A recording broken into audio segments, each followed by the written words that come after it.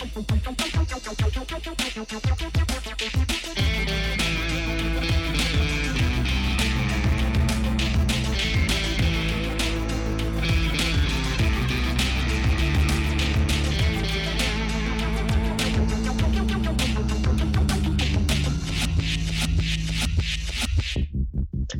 back, listeners. Today I have with me Perry DeVick, an artist who I have been following for, I guess, ever since I met Summer. So that was probably 7 or 8 years ago, maybe, was when I met Summer. So then I probably met you 3 or 4 years ago.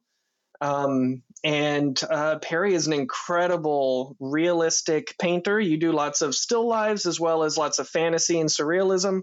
Lots of shiny, wet surfaces. I'm always impressed by what you're working on. You put a lot of time into each piece you put together, and together you and Summer have really kind of been taking the St. Pete art world by its balls, I guess you could say. Ooh, I love it. Yeah. So thank you so much, Perry, for taking the time to talk to me about your art and your experience as an art educator. Absolutely. I'm excited. So let's start off by talking about where your art career began and how that turned into a career in education. Sure. I have a very similar story to most of the artists that I know that are working professionally, which is just always art, right? It's hard to peg like, well, when did my art career begin? Because if I think about it, I've always been practicing. I've always been creating, and I was selling pieces in high school. So it's hard to say when it became a career, but I guess after college, I had a bit of a hiccup in my first college experience. I went to Ringling and it was really hard for me. It took all the confidence that I had in my art and just destroyed it. My experience at that elite private school was pretty negative. And I got out of there. I made it through. I got the degree. I did the thing, but I walked out broken. And let's actually pull it back earlier than that. Why did you go to Ringling and what were you expecting out of high school? And also Absolutely. Let's talk about the college application process, because I still feel like I have trauma from that. Yeah. High school was interesting for me. I was in an arts magnet program. My school had a pilot program. I was in the first year of this arts graphic design program, and I really quickly realized graphic design was not for me. I wasn't really computer prolific, and I still am not. I get by. I do okay, but I'm not great with it. So it certainly wasn't going to be a career for me. But I realized that painting and traditional art was absolutely for me. And my mentor in that program had gone to Ringling. And I think she did fine arts there, but she was recommending for me that I go into illustration because illustration was broader. And that was the right choice. That absolutely was the right choice because I needed a broad range. I didn't know what I wanted to do. And that's a part of the college process that I think is frustrating for high school. Anyone, whether they're artists or anything, that idea that you should know what you're going to do for the rest of your life by the time you're 17 is bonkers to me. I look at who I was when I was 16, 17, and, it's a miracle that I ended up in even remotely the right field. But my high school mentor was like, oh, you should definitely go to Ringling. It's right there. You have the chops, like you can do it. And she had a very different version of a Ringling experience from me. She went in the 70s and it was very hippie and it was very free and fun. And, her stories involved a lot of smoking weed and just painting and socializing, And when I got there, it was much more of a business oriented, strict, elite, pipeline to Disney.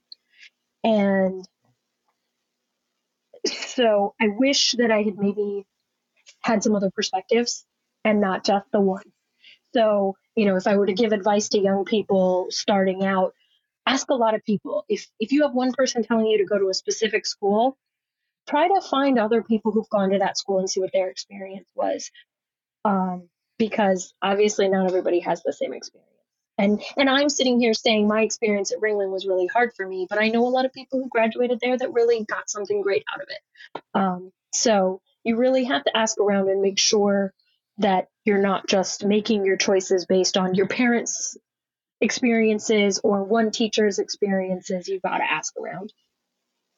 So I could say from my experience with Ringling in particular, that was so I also went to an art specific high school, a magnet school, and it was focused on graphic design, product design, fashion design, film production, and I was in the film production side. Oh, and drafting and architecture. So I was in the film production side. So like the high school itself was designed to like get you into the arts industries. And through that, I was obsessed with going to Ringling. I pictured myself working for Pixar. That was my dream at the time. And so I did lots and lots of figure drawing in high school because I know that's really what they needed in the application. And like our high school was lucky enough that because it was an art magnet, we had recruiters from all the big art schools come to our school every year and do kind of like a job fair. I guess it was a college fair. And then they would look at everybody's portfolios. And based on that, I fell in love with, of course, Ringling, which I don't remember like being particularly impressed with whoever the recruiter was, but it was still this like growing up in like Florida, it is the best art school in Florida. And then I also fell in love with MCAD because the woman I met there was super sweet. And I'm like, Minneapolis seems fun. It's my favorite level in Tony Hawk's Pro Skater 2.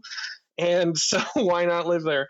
And so those two schools I applied to, those schools I got accepted into. And then when it came to like, okay, here's a bill for $32,000, I was like, oh, wait, there's more to this than just getting accepted. And like in hindsight, I don't know why I didn't think that I could take out a loan, but I'm like, the money doesn't add up. I guess I can't go here. So I'm glad nobody told me to take out a loan in hindsight. That I wish that people had been less supportive of me. My parents were super, super supportive of like, hey, whatever it takes, do it. Go there, do the thing, follow your dreams. And the financial aid officers at Ringling were more than happy to help me and get me set up with the loans that I needed. And I'm lucky my loans are at least government loans. They're not private loans. So I can be on income-based repayment. And that ties back into the education thing later.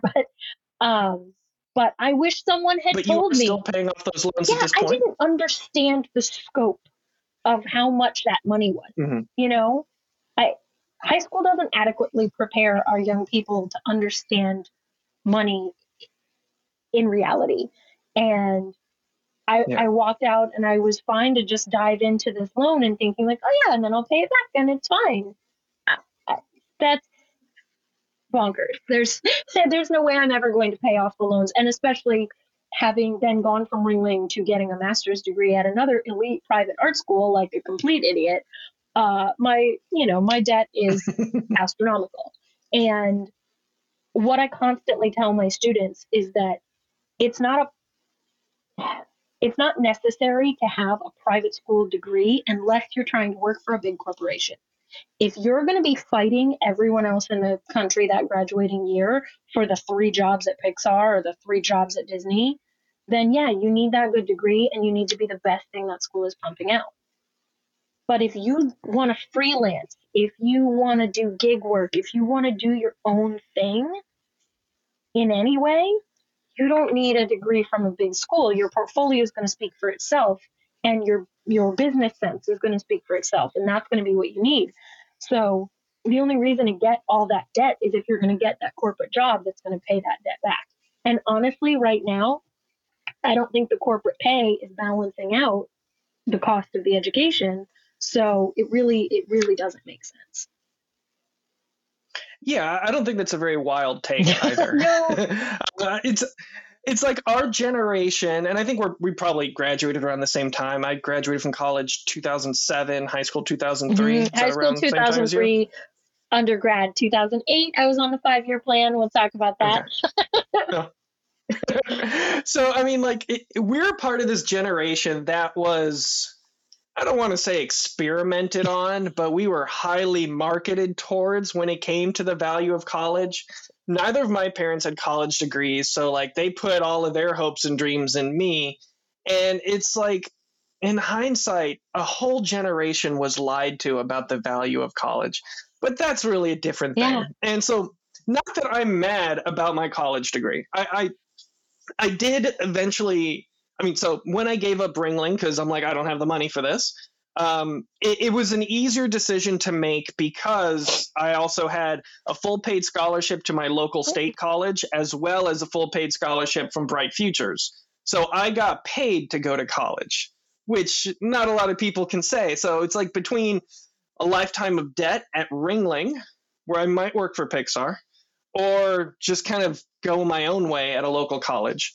And I'm very happy with what I did because, I mean, I'm happy where I am in my life. So any small change would probably make me further away from my wife, which would make me sad.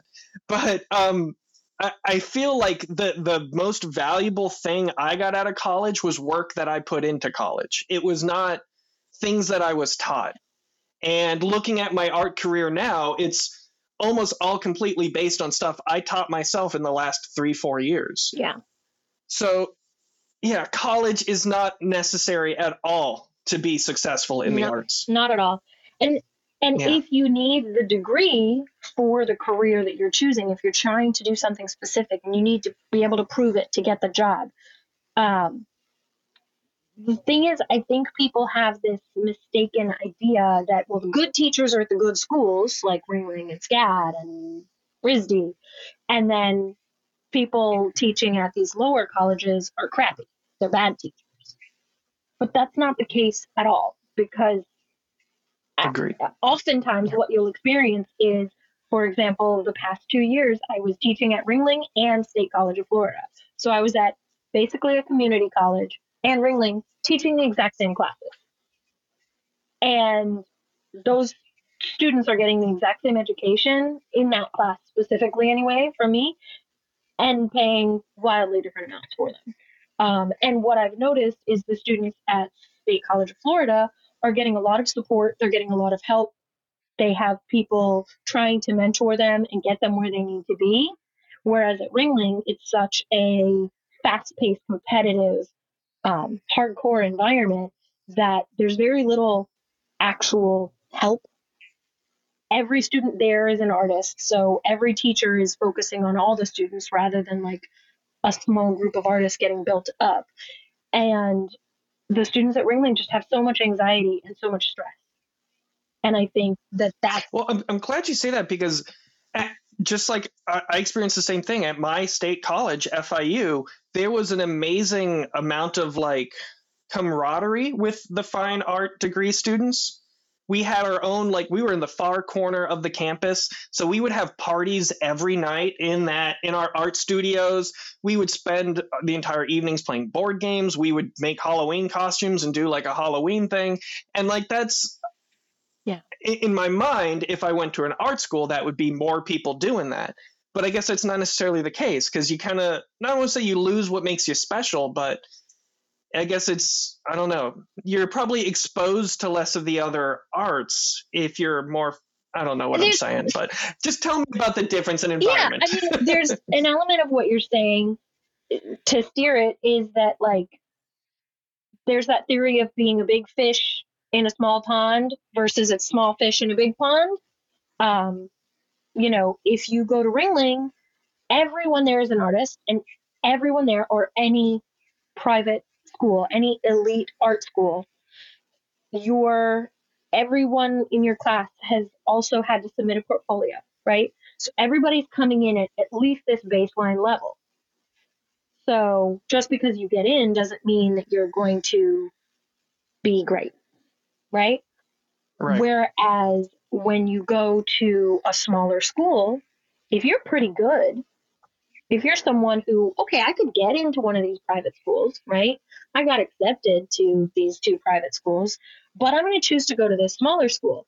You're going to be the big fish in the pond, right? So you're going to get more opportunities within that community because you're going to be the best.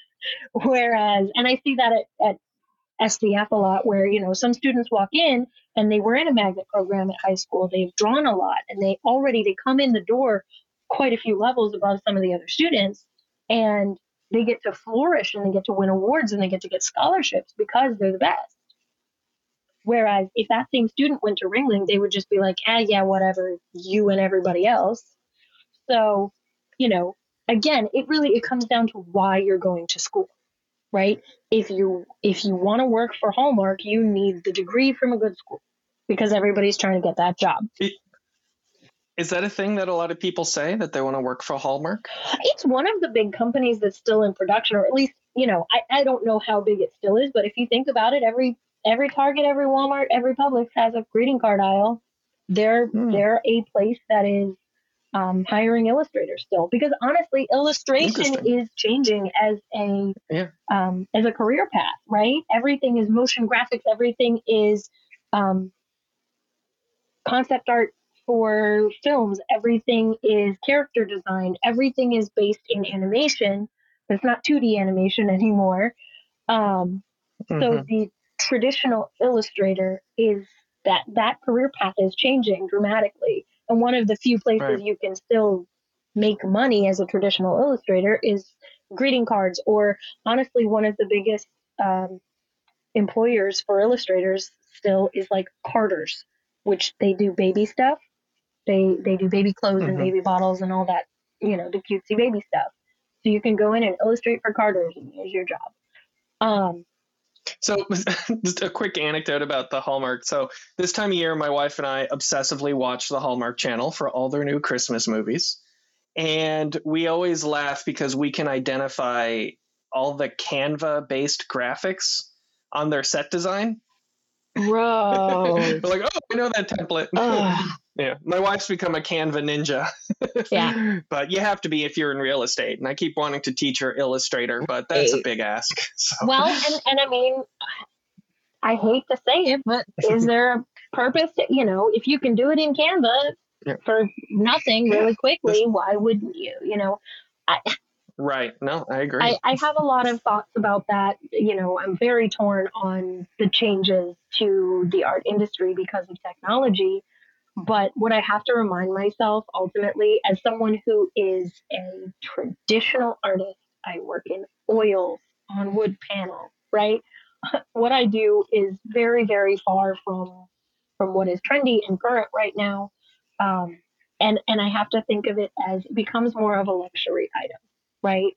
Like if you're going to go buy a purse and you're buying just some cheap mass produced thing from Walmart or TJ Maxx or whatever, versus if you go buy an Italian leather handmade purse, right? They're completely different things. They're not even the same product, right? And so I have to think of my art as that luxury item, the handmade traditional quality item.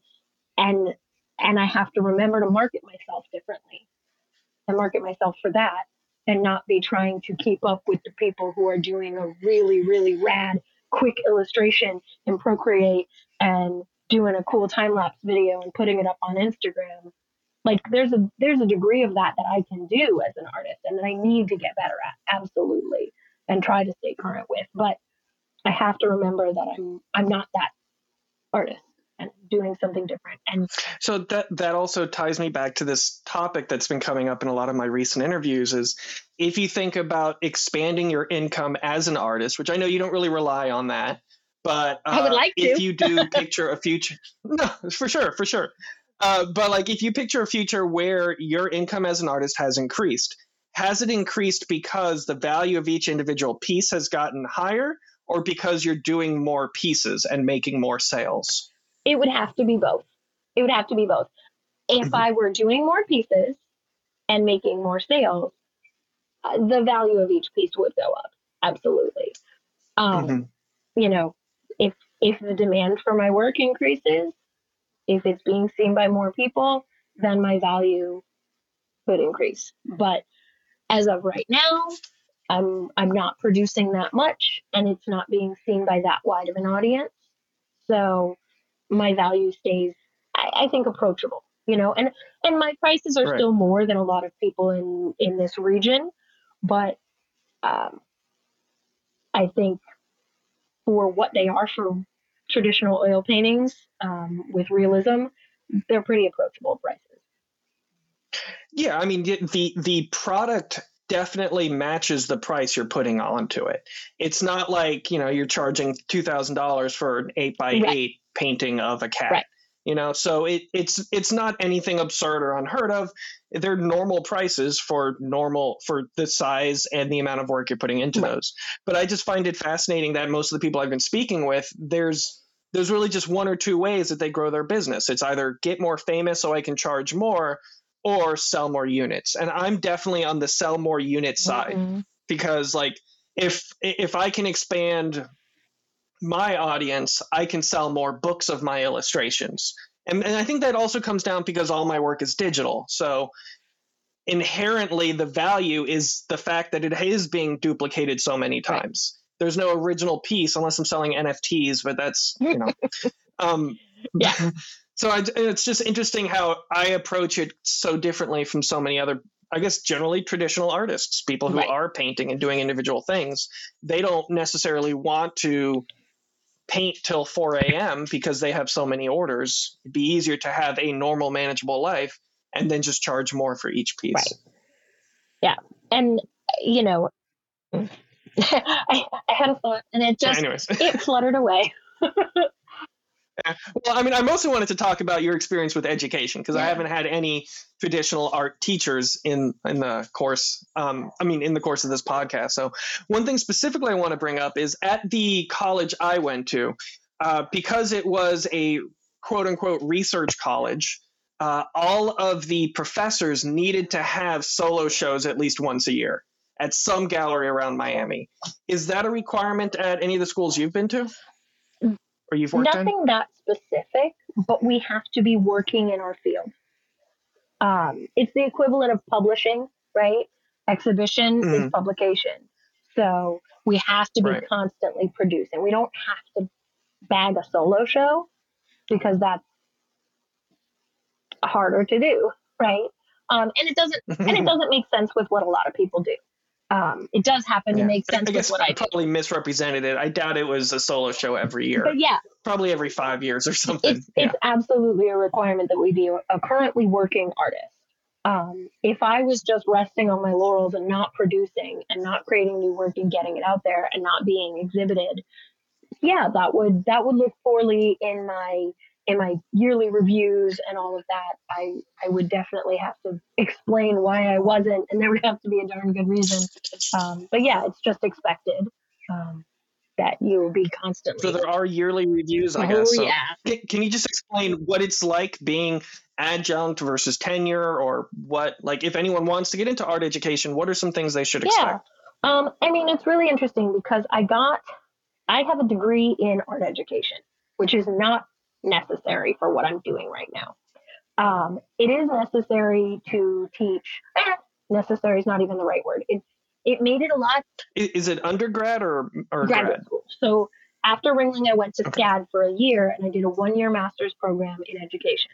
So I have a master's of arts in teaching, and that involved a lot of student teaching in public schools and other, every teaching scenario you could have.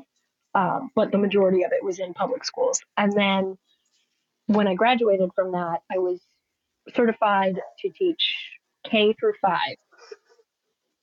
Plus, I had experience with museums and colleges. So I did 9.5 years teaching elementary school. And that, you have to have a certification as an educator, right? At the college level, you don't have to understand education or brain development or how humans learn at all. That's not a requirement to teach college. To teach college, you have to be an expert in your field. Well, I think we could specify that in Florida, you can also just be a veteran. That's true. That's true. And if you have a gun, that helps. Yes. Yeah. Just be friends with a governor and you can run a whole liberal arts college, honestly. Yeah, absolutely. Yeah. But yeah, so I I get very frustrated with other educators who don't understand how learning works in the human brain because they're getting, most of them, paid more than me, and they're doing a subpar job, and they're often doing their students a disservice because they don't understand learning. Um, and these are usually the professors that students are complaining about. You know, the assholes that nobody likes, the ones who are failing a lot of students. Those are the ones who don't understand how learning works. And every year as an educator, you have to do some certain levels of professional development, and it'll differ from school to school, county to county. Um, and where I am, I have to do professional development, but it can be really broad, and I get to choose what that is, right? The professional development could be, oh, I took a new Adobe certification, right? It doesn't have to have anything to do with teaching. Or if I wanted it to, it could have to do with teaching. I generally focus my professional development on mental health because as an educator, I have found that that is the biggest stumbling block to learning is when students are having issues with their mental health, whether it's anxiety, depression, trauma, whatever, all the way from the elementary level, kindergarten, all the way up to, the highest level I've taught in the colleges, students about to graduate. They If they're struggling, if their Maslow's hierarchy of needs are not being met in some way, they're not going to learn, right? And so there are a lot of teachers who have really, really strict expectations that don't take any of that into account, and it can be really frustrating. But So with that in mind, this must be a even bigger or even more general question. What is learning in the context of art? growth, it's growth, right? It's curiosity. To me, it's okay, I'm here. How do I get better, right? So, especially Mhm. at SCF, working at a school that is a 2-year school rather than a 4-year school, we don't have portfolios for our students to enter our program, right? Somebody could walk in and they're like, I haven't drawn since I was in third grade. And somebody else could walk in and they have an AP art portfolio, right? Both of those students walk into my class and they're starting at different places. And my goal isn't to get them to the same place because that disservices this person, right? My goal is for both of them to grow, right? Um, and ultimately, there are student learning outcomes that you have to meet. And each class has its little list of outcomes. And if they walk out the door being able to do that thing, then I've done my job. But I try to make it my goal to make sure that if they walk in my door already knowing how to do that thing, then they walk out doing it better, right? And Okay. with art, a lot of it, as you mentioned, so much of it is practice. It's what you put in, right? So if you put in a lot of effort toward learning and growing, you're going to learn and grow. My wife and I are constantly talking about the word talent, right? And people love to tell an artist, "Oh, you have so much talent," I hate that and word. it's a nice compliment, and I can understand where it's coming from, but Mhm. it does discount the idea that we have put hours and hours and hours and hours and hours and mountains of tears and frustration and swear words into getting where we are today. So if you watch me, my students watch me do stuff all the time and they're like, oh my God, you made that look so easy. Well, yeah, I've been doing it for 30 years. Of course I made it look easy, right? Um, if I dribbled a basketball and tried to shoot hoops every day for 30 years, I would be pretty good at it. As it is, I've maybe touched a basketball twice, so I'm terrible, right? And if I wanted to get better at it, I could. I just would have to practice. And art is the same way. If you practice, if you put the effort forward, and when you hit a stumbling block, you ask for help, you will learn and you will grow. Um, so I feel like, one of the things with art that is tricky with different professors is some people want you to make something that looks exactly like what they do, right?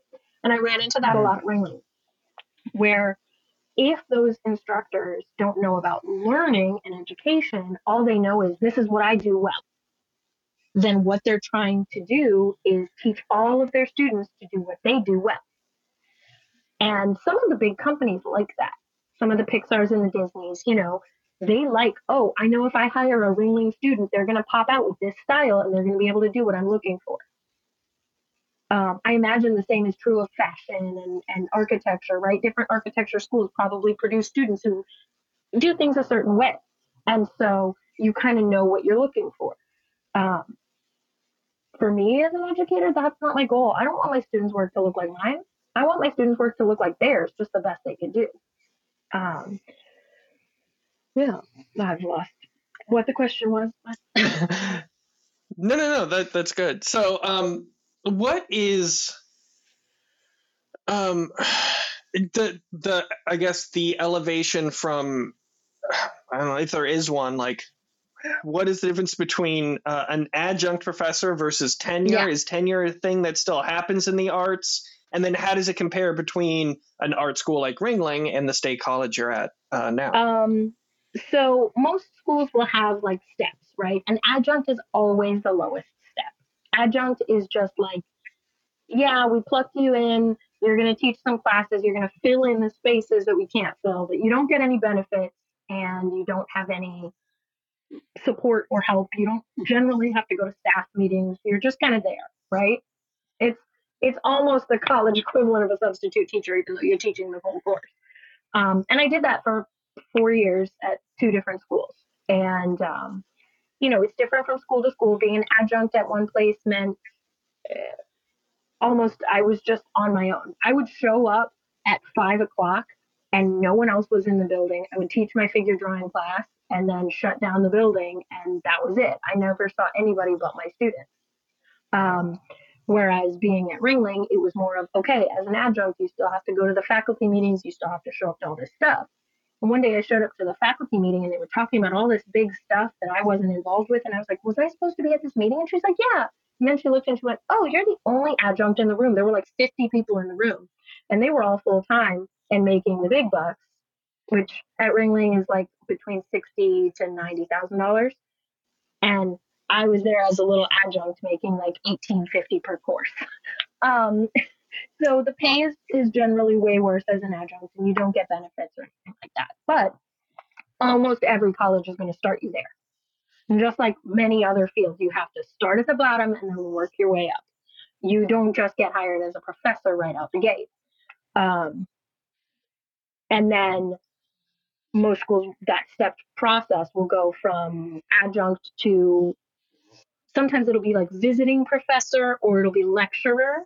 Um, Ringling has visiting professor as the second step, and SCF has lecturer. And again, that's where like, okay, you're kind of full time. You get some benefit. Those are some weird titles. Yeah. You get benefit, but you're still on and then once you get your thetas at a certain count, you're still on like a year-to-year contract, and they can just let you go whenever. And then it's like most of the time it's assistant professor, then professor, and then some places still have tenure tracks. I know that because I was looking at job applications today.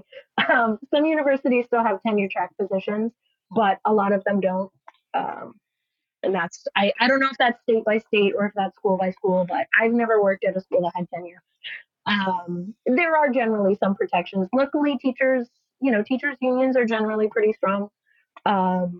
So being able to be involved in a union or a bargaining unit helps a lot with that, making sure that people at least, even if you're on a year-to-year contract, there are some protections. But yeah, tenure seems like a dream to me. I can't even quite imagine it. But so you were working at both Ringling and State College of Florida, and now you're just at State College of Florida. So what was the impetus for that transition? The State College of Florida offered me full time. So I've gone from adjunct to lecturer, and now I'm a full time instructor, and then I'll be assistant professor, and then I'll be a professor, hopefully. Um, but yeah, Ringling was never going to give me the full time position because I don't have Disney or Pixar or any of those big companies on my resume. Um, I would, as a gallery artist, I would have to have, Hashimoto in New York or some really cool LA gallery on my resume in order for them to view that as as something valuable. What those bigger schools are looking to hire is people who look good in a brochure. They want to say 90% of our professors have worked at Disney and Pixar. They want to be like, oh, this professor worked on this award-winning movie, um, because that's the draw, right? Regardless of whether that teacher can teach. Um, and you get some schools where they have all these teachers that are maybe really phenomenal artists, but they can't teach. And then they there was a big drama last year, halfway through last year at Ringling, where a pair of professors was doing a senior portfolio review for senior thesis, and they were looking at all the students' work. Everybody had their 15-minute time slot in a Zoom call. And in between each of those 15-minute time slots, the two teachers just sat there shooting the shit and talking smack, and they were saying all kinds of horrible things about the students, about their work. There were slurs, it was very inappropriate. And the whole thing got recorded, and the whole thing got sent out to everyone that was involved in the call. And those two guys, both of whom were there when I was there as a student, both of them just got a slap on the wrist, and that was it. Because what's important is that they have good names, right? They have good reputations.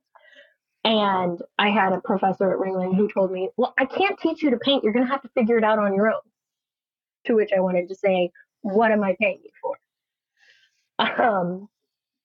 So it's sort of, it's iffy. So, did you always know that you wanted to be in art education? Maybe a silly question since you have the master's in art education and now you're an art professor or a art full-time. Right. I guess you'd call it. Technically, I'm not allowed to be called a professor, but like the average person doesn't differentiate between an adjunct and an instructor and a professor. And no. I actively thought I would never be a teacher. I used to say that I could never be a teacher because I didn't have the patience. And then I grew up and I developed the patience. And now I can be very patient in a room full of 5-year-olds all just exploding all over the place and just be like, well, here we go. So I don't know where that came from, but no, I had no intention of being a teacher at all. I thought I was going to be a professional artist. And I don't know, when I went to college, I don't know if I had a goal really. Like I went in undecided. I didn't know what I was going to do. I just knew I was an artist and I had to follow that path. Right. So I went in and followed that path, and then I graduated and I didn't know what I was going to do. As I was saying, that experience at Ringling was really hard for me. So I came out of there not having any confidence in my work. And I was going to go work at an art center. I had a job planned out. I was going to be just like working at an art center. And then I made a change because of wanting to stay near someone. And instead, I opened a gallery in Village of the Arts in Bradenton. And for a year and a half, I ran a gallery with my partner. And it was interesting. Our goal was to give a place for Ringling students to show their work, because all of the galleries, especially at that time, all the galleries in Sarasota were really old and really hoity-toity, and there was nowhere for like cool, edgy young artists to show their work, except in like some random warehouse one Wednesday. I don't know. So we wanted to be a space for that. And it was great. It was great for a year and a half. And then my business partner and I split. And I thought, well, this isn't fueling me as an artist. This isn't making me a better artist right now. And this isn't financially helping me. So what am I going to do? And I was just sort of looking around for programs, like what's a short master's program that I can do? And that's when I stumbled on the Savannah 1-year master's in education. And I was like, well, if what I'm looking for is to make money as an artist and know every 2 weeks that I'm getting a paycheck and know how much that paycheck is going to be, then this might be a really good gig for me. And it really has been, because it allows me the time and the space to create my own work when I'm feeling motivated, but I don't feel like I have to sing for my supper. I know Mhm. I know that I have a paycheck, right? And so I can create art for me instead of for other people, and I can create art when I'm feeling like creating art. So, for example, um, you went to our big show, The Female Gaze, at the end of last year, October of last year. Um, I Summer and I both proposed that we were going to paint like 15 pieces each. Right? We were like, we can probably each do 15, so we'll probably have 30 pieces. I think we had like 72 pieces in that show. Uh, we just, once we got going, we were really feeling prolific, and I would see something she was doing and say, oh, I like those colors, I'm going to use those and do this thing. Or, oh, I like that idea, let me bounce off of that. And so we just sort of ramped each other up. And in a year, 1 year, I painted like 32 pieces. And some of them were small, some of them were this big, and then some of them were 3 feet by 4 feet, really big pieces. So I felt really good about that. And then this year, I have painted two. I've only painted two pieces this year, so I just didn't really have the motivation. And I think Chad closing down the regular My spot and opening space really sort of changed my flow, because when he had mine, he was doing monthly shows. And Mhm. it was always motivating for me to, like, okay, let me produce a new piece. At least every month I was making a new work. And then with Space, it was only quarterly shows, so it wasn't as often. And I noticed that pieces weren't selling at Space, because Space has these giant walls, and you have to have a big piece on the wall in order for it to even show up, right?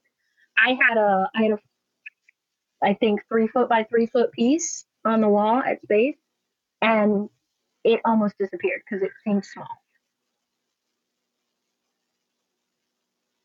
And then when sorry, distractions. Uh, and then Yeah, it's okay. when I created the work like that, it's got to have a higher price tag. So we were talking about the prices and the perceived value of art, right? So if something is big, it for me has to command more. It can't be $500. It has to be at least $1,000. If I'm doing a big oil painting, 3 feet by 4 feet, I need to make that back. So I find that in our market, this regional St. Pete market, my work doesn't sell at that price point. Um, or it doesn't sell in like a single night event. It might sell if somebody has time to think about it, but that's not an impulse buy. $1,500 is not an impulse buy. So I find that my work sells better in either a longer event that's a month, like the pieces used to be at Mize, or my work sells better at a smaller scale, where somebody can be like, oh, I can drop $300, you know. Um, so I just find that my motivation to create quickly has kind of fallen off this year. But it's nice because I know what my paycheck is. I know that my day job isn't getting in the way of my art. It's just not, inspiring me right now. But on that note, I'm now running the gallery at SCF. And I'm soft reopening a gallery that's been closed for 3 years. So the first thing we're going to do is the faculty exhibition, and that'll be a yearly thing, as it was in the past, sort of a yearly exhibition of all the art faculty, what we're doing and why they hired us, and what our students can expect from us. And so um, that's motivating me. I'm excited. I've got a couple weeks off in December for the holiday break, and I'm like, ooh, I get to create something new, and I have a motivation. I have a reason to create something, which I haven't had in a little while. But I will say that's the downside, is because I know where my paycheck is coming from, and I don't have to sing for my supper with my art. If I don't want to paint, I don't paint. Whereas if that was my livelihood, I would have to paint all the time. And I would like to be better about balancing that and forcing myself to paint more. But. So generally speaking, do you really only create art when there is already a dedicated reason for that piece to exist? Like a Mize prompt I'm sorry for the listeners, a Mize gallery, a Chad Mize gallery thematic prompt for a show, or you have a gallery thing coming up that's going to be in, or do you find yourself just sitting at a canvas and creating something and worrying about where it's going to live afterwards? If I don't know what it's for, generally I don't paint, because I'm the same way. if I don't have a Yeah. wall to put it on, then it's just going to be sitting in my house. As it is, we have a storage unit that we're paying for every month to keep our art safe and climate controlled and out of the way of the cats and the just day-to-day existence. And yeah, if I don't know that it's going to be exhibited, I'm not creating. And I wish that weren't true. I wish I could just create every day and it didn't matter, right? And I think if I got more into digital art, which I've considered, I might create more, because then I'm creating files and I can just sort of store them for later use. But when it's big paintings, I mean, you can see these big pieces on the wall behind me, and they're there and they're just on my wall. Actually, both of these are prints because both of these sold. But Nice. but yeah, if not, I just have a stack of art in my corner. So yeah, I find that for me, I paint better if I have a prompt, a motivation, and some of that might just be that I have ADHD and motivation is hard for me in the first place. So if I have a deadline, then it makes me work. Um, I have I have 5 pieces on my easel that I started last year in, I think, December, and they're all just started. And I've had a year and I haven't finished them. I started 5 pieces that all fit in a theme, and 4 of them are just outlines, and 1 of them has a background and like a little bit of a foreground, but it's, I would say, only a third of the way done. And then the rest are just still sitting there as outlines because there's no deadline. They were things that I came up with for myself and don't have a wall to put them on. So they're just there for fun. And someday I'll finish them, maybe. So do you ever feel like, do you ever have negative emotional reactions to seeing an incomplete canvas sitting on an easel in the corner of your house? Yes and no. Sometimes if I'm feeling down on myself in other ways, it will translate to that. But in general, no, because again, it's not my livelihood. So I don't feel like I owe the world that or something. I don't feel like I'm letting anybody down by not finishing them. If I had a commission piece and it was just sitting there, that would be a problem. But generally, if I have a commission piece, it feels like a deadline and I know where it's going, so I can get that done quickly and out the door. Right. I laughed when you said that, though, because there is an unfinished painting that I started, I think, while I was at Ringling. And my mom has it hanging in the bathroom, and it's framed. And it's just this unfinished landscape. It's not even a little bit unfinished, it's 90% unfinished. I barely did anything on it. And for whatever reason, she loves it, and it's framed and it's hanging in her bathroom. So you never know what someone else is going to value. Yeah, I know what you mean. Like I did an estate sale at my mother's house last week, and almost all of my old art got bought. Now, granted, everything was priced like $2, but still, I'm like, really, you're buying that self portrait I did in clay? Okay. Yes. It's just weird. I'm like, oh, I thought I'd be throwing these things away after the estate sale, but there's like only 2 or 3 of my, like, I sold so much of my art. But anyways, again, that's all like $2, $1 a piece. But it's just weird. And that's the thing. People really enjoy art. People really will bond with art and respond well to art if it's not about money. As soon as money comes into it, either people just don't have much money and therefore they have to really, really want the piece. It has to really make sense to them. They have to be able to put it on their wall and be proud of it. Or they have a lot of money and then they're thinking about art as an investment, which is a whole different world, right? And it's hard to find that middle ground where people can afford it and want it, and then Summer and I both experienced this. A lot of times people will look at stuff and the piece that they fall in love with is not the piece that they buy. I don't know if you ever see that, like when you're at markets and stuff, where somebody will really love something and they'll respond stronger to one piece, but then they buy something that's maybe a little more bland or a little more expected just because they think that makes more sense to have on the wall. Somebody will fall in love with. I haven't noticed that, but I'm going to be on the lookout for that now. Yeah, we see it a lot where people will really like something that's maybe more intense colors or more intense subject matter. And then they buy something that's like, okay, well, this is mushrooms. I can put this in my kitchen. Well, I see that a lot, but it's usually like a guy walks into my booth, sees something he loves, and he'll be like, hey, babe, come take a look at this. And she'll be like, no, how about that one over there? Okay. And so she'll talk me down into something a little more benign. Yeah. Yeah. So let me ask you about course design. What kind of freedom do you have as a teacher to design curriculum, come up with assignments, and like what are some of the assignments that you've noticed people often react well to in your classes? Oh, that's an interesting question.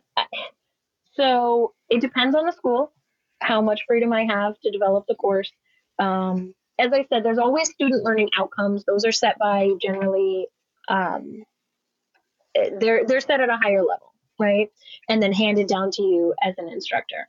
And then you have to look at those outcomes and design assignments, projects that you think will help the students reach that outcome, right?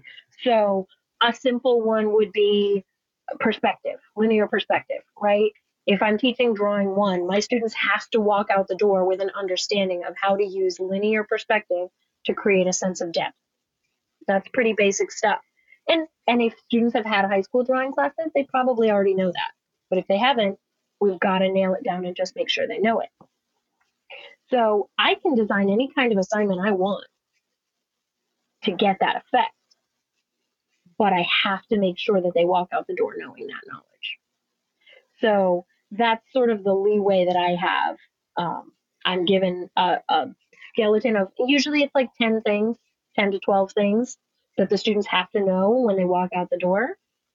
And then I get to figure out how to get them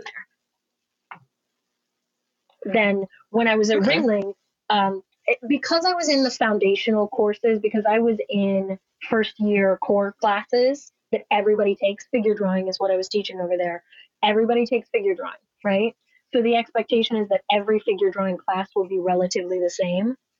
So we had, every student that goes to Ringling goes to the figure drawing class. Everyone. So that's a lot of students and a lot of teachers. So they had these staff meetings where we collaboratively decided how we were going to meet those goals and what examples we were going to show them and what length of assignments were going to be and all that. So that was much more, we decided it together, but it was, okay, this is the packet you're handed and this is what you have to do. So that really, it can vary from school to school. And I think when you're in an art school where that's the situation, where there are 5 teachers teaching the same course, you're going to have to work with those 5 teachers trying to figure out how to get the same results, right? Because it's not fair to the students if teacher A is really good and teacher B is just like, I don't know, do whatever, right? Which was what I experienced in high school, for example. Well, then what would you consider really good as a teacher? Every student walks out the door with the understanding. Oh, right? Okay. Yeah. Not saying things like, I can't teach you to paint, you're going to have to figure it out yourself. Yeah. I just feel like that's kind of a low bar. It really is a low bar. And yet it often isn't met. In high school, I had an art teacher that taught most of the studio art courses and photography, and he was checked out. He'd been there for years. He didn't care. He let students do his grading. He let students mix the chemicals in the darkroom, so they were always wrong. I didn't learn a single thing from that man. That's not to say I didn't learn in his classes, because I used those classes as studio time and I practiced and I learned on my own. But I didn't learn anything from the teacher, right? Whereas I've had other teachers where I learned a lot from them because they gave guidance and coaching, So yeah, that's when you have a collaborative sort of team planning lessons together, I think the goal is just to make sure that like everybody's going to get the same experience in the course, and it's not going to vary. So another thing I wanted to ask you too is you said you have a master's in art education. Under what circumstances would you recommend someone else try and get a master's in arts or arts education? Um, okay, that's interesting too. So I needed a teaching certification to teach elementary school, which I did for 9 years, and honestly I made more money doing that than I do at the college level. I just didn't enjoy it as much. So I needed the teaching certification. You don't necessarily need a master's degree to get the teaching certification, but I already had a bachelor's degree in art, so I wasn't going to go get another bachelor's degree when I could get a master's degree, right? Um, the college level, you need a master's. Well, you need a terminal degree to teach at the college level. Art, What's a terminal degree? usually it's a doctorate, right? In most things, Okay. a doctorate is a terminal degree. But in art, Terminal just means like final, the I last guess. thing that you can get, the highest level that you can get in your field. Okay. In art, a master's of fine arts is the highest you can get. There's no doctorate of fine arts, which I think is rude, by the way. But I'm in a weird boat where there is a doctorate of education. So technically, I don't have a terminal degree. Because if we're looking at my degree as an education degree, I could go on and get a doctorate. But if you look at it as a arts degree, then a master's is the highest level, and there's no doctorate of arts, of fine arts. So a lot of times I flip by with that, but that's another reason that, for me, some of those higher schools, Ringling, for example, might choose somebody else over me because they have an MFA, Master of Fine Arts, which is a terminal degree, and I have an MAT, which is not technically a terminal degree. So for me, I don't know when it would be necessary to have a master's of arts in education. It happens to be the path that I took and what worked for me, but I don't know if it's necessary, right? You can teach college without that master's of arts in education, but you do need a terminal degree to teach college. So we're having trouble with that at SCF right now. We're finding that we're trying to hire people to fill adjunct positions, but nobody has an MFA. They're just A lot of people don't get a master's in arts because it's a lot of money to them not make money back, right? So when I graduated from FIU, my focus, my MFA was primarily with sculpture. I was doing a lot of wood carving and mold making and casting with fiberglass. And I really wanted a master's in fine art. I applied to University of Alaska Fairbanks because they had a good MFA sculpture program. I applied to a college in upstate New York. I forgot what it was called, but they actually did offer up to a doctorate in glassworks, which was pretty darn cool too. I think it was like they were around like the green and green kind of like arts and crafts movement history, upstate New York area. So they had a cool history there. And then also VCU, Virginia Commonwealth University, had a good master's in sculpture program. I applied to all of those, didn't get into any of those. And I was very sad. And the next year I applied again, still didn't get into any of those. And I feel like in hindsight, the only reason I wanted the master's was because I was too afraid to start my life with the degree I had. I don't know if that means anything for this conversation. I was just thinking about it right now. Like, what? I had no reason to go for a master's in that. It's not like I would have learned anything new. I was just comfortable in the college environment and wanted some more of it. Right. Yeah.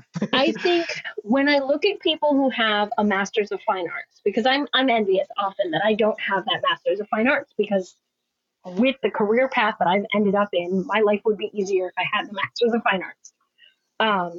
It seems like what people who have that I don't have is more of a conceptual mindset. My illustration degree was very, very much about the commercial side of art, right? Illustration is a commercial art. You are in business, you are trying to produce for a boss, right? It's not the same as fine arts.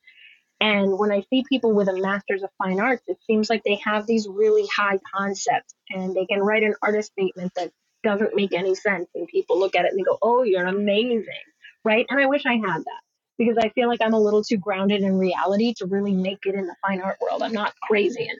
And I would love to be wild and out there. And I think that a fine arts degree might have helped me with that, made me think a little bit more outside the box. Whereas what an illustration degree gave me was like communicate, right? Visual communication. And so I'm always trying to communicate a narrative in my work. And I wish that I had a little bit more of that sort of like, I'm going to tape a banana to the wall and charge you an insane amount of money for it. Well, I see that division as the same division between like the bourgeoisie and the proletariat, you know, like we are the working class artists who intend to get stuff done with art as a language. Yeah. The MFAs of the world, they have financial freedom to begin with to allow them to explore that universe. Yeah. And they don't fall into it. There's only like one Basquiat every 100 years, and see what happens, you know, when you end up in that world and they don't want you. Yeah. So yeah. I mean, that's also kind of a theme that comes up a lot in my podcast is like, there's always a desire for artists to be recognized in the art world. And I don't want to put any effort into that because I don't really get any financial gain from that. But I still want it, you know?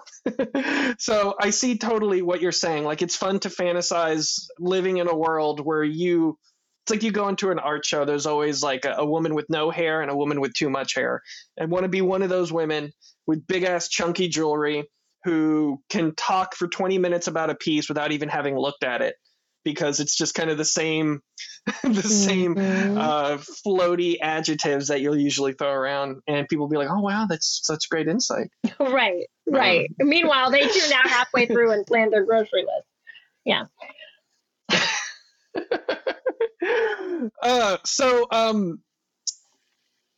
Let's talk a bit about then kind of winding this into something more specific to you. Where is your art now, and where do you think it's going to be in the next 5 years?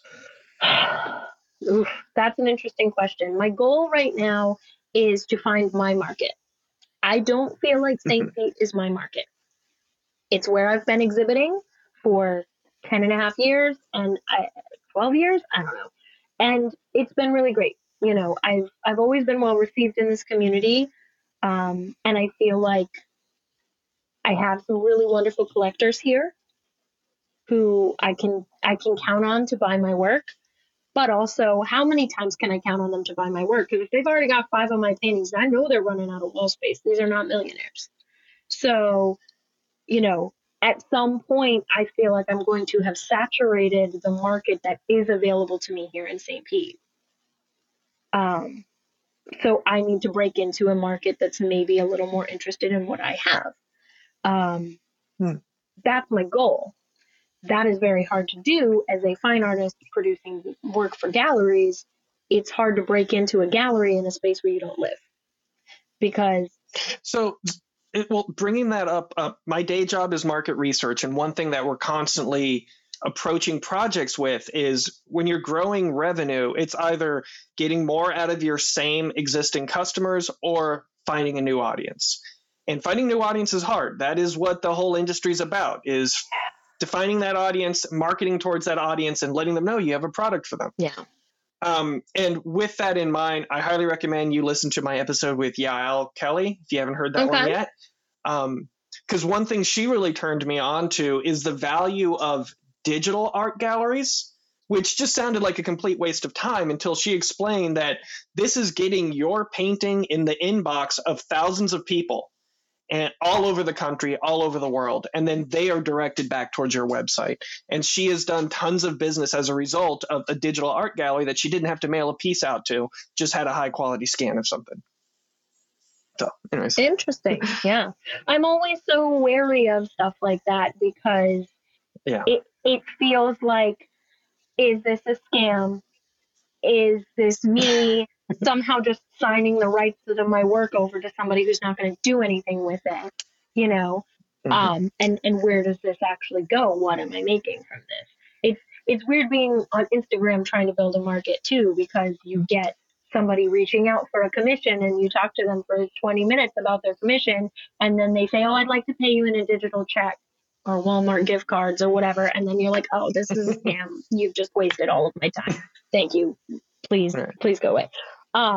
You know, so I'm always very wary of that sort of thing. But Right. yeah, but again, you know, is that market something where you're able to make a $1,500 sale, a $2,000 sale, or is that a market where you're selling prints? Is that, you know, what does that look like? That's a good question.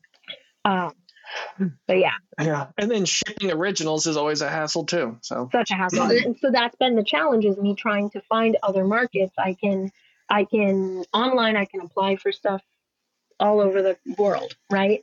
I've shipped things to Philadelphia, I've shipped things to New York, I've shipped things to Vermont and to North Carolina, and then I get them back because that market doesn't know me and doesn't have a connection with me, right? So again, people might not be willing to drop that price point. So then I have spent $60 shipping something to North Carolina and $60 to ship it back. And sure, I still have my piece, but because I'm not physically there, I don't have any way of knowing if that did anything for me. You know, I don't know, okay, did that make me the talk of the town? Did everybody who walked through that gallery go, oh, look at that. Let me write that person's name down. Let me follow that person. I don't know, you know. So it's very challenging. And gallery owners, from everything that I have seen and read, it seems like they choose their artists based on connection. They're more likely to take an artist that is recommended to them by one of their artists than to take someone who cold calls them, basically. So the best way to get gallery representation is to go to shows at that gallery every month and get that gallery owner to know you, and then to the point where they ask you what you do and you get to show them in a more natural way than just like, here, I shipped you my portfolio, or I stepped into your space and stuck my portfolio book in your face. You know, so it's a challenge, but that's my goal for the future, is to try to build that for myself, or open my own gallery in St. Pete in the near future. But you know, that's a whole different dream. Yeah. Sell art on your own terms. Yeah, wouldn't that be That's nice? always fun. Yeah. Wouldn't it? Well, I mean, it's also what, I don't know if this really ties to the conversation, but I've learned that increasing the price of a piece doesn't necessarily price you out of your audience. It prices you into a new audience. So it's not always, it can often increase the chance of a sale if you increase the price of a piece. I don't know if that really helps in this situation, but it did get me thinking about that. Yeah. So. Yeah. I tried. No, sorry, go ahead. I was just going to say, I try not to devalue myself, and it's hard. It's hard as an artist to have enough confidence to put a high ticket price on a piece. But I've hit that point where I do feel confident enough in my work to put the price that I feel like I deserve. But yeah, to then expand on that and push that even higher, it is scary. It's intimidating to do that. But you're right. Maybe I should. Yeah. Well, in that regard, I've had a wonderful conversation with you, reflecting on my art education and finding out where things are now. It's fascinating. Thank you so much. For anyone who wants to see your work, they can visit you at perrydevick.com. That's PERRYDEVICK.com. Do you have any shows coming up or any events that you want people to visit? I mean, the next thing I'm going to be in is the faculty exhibition at State College of Florida, which is actually going to be a really, really good show. We have some really talented people working at the school, and it should be wonderful. You can look at that at scf.com/gallery. It probably won't be up until end of December, but yeah. Sure. So where is the State College of Florida? It's in Bradenton. Oh, okay. It was formerly Manatee Community College, but they've changed their accreditation. They've kind of graduated to the next step up, and are now a full-fledged state college. Oh, so it's a good thing you don't have to drive to Ringling anymore. Yeah, the drive is definitely better to Bradenton than to Sarasota. Right. Awesome. Well, thank you so much for your time, Perry. It's been wonderful chatting with you. Thank you. Art for Profit's Sake is recorded through Riverside FM, distributed through Spotify for podcasters, and edited on Adobe Audition. The music is provided by Old Romans. If you learned anything useful or found this podcast helpful, please rate and review us 5 stars. If you want to learn more about me or my art, head over to chainassembly.com.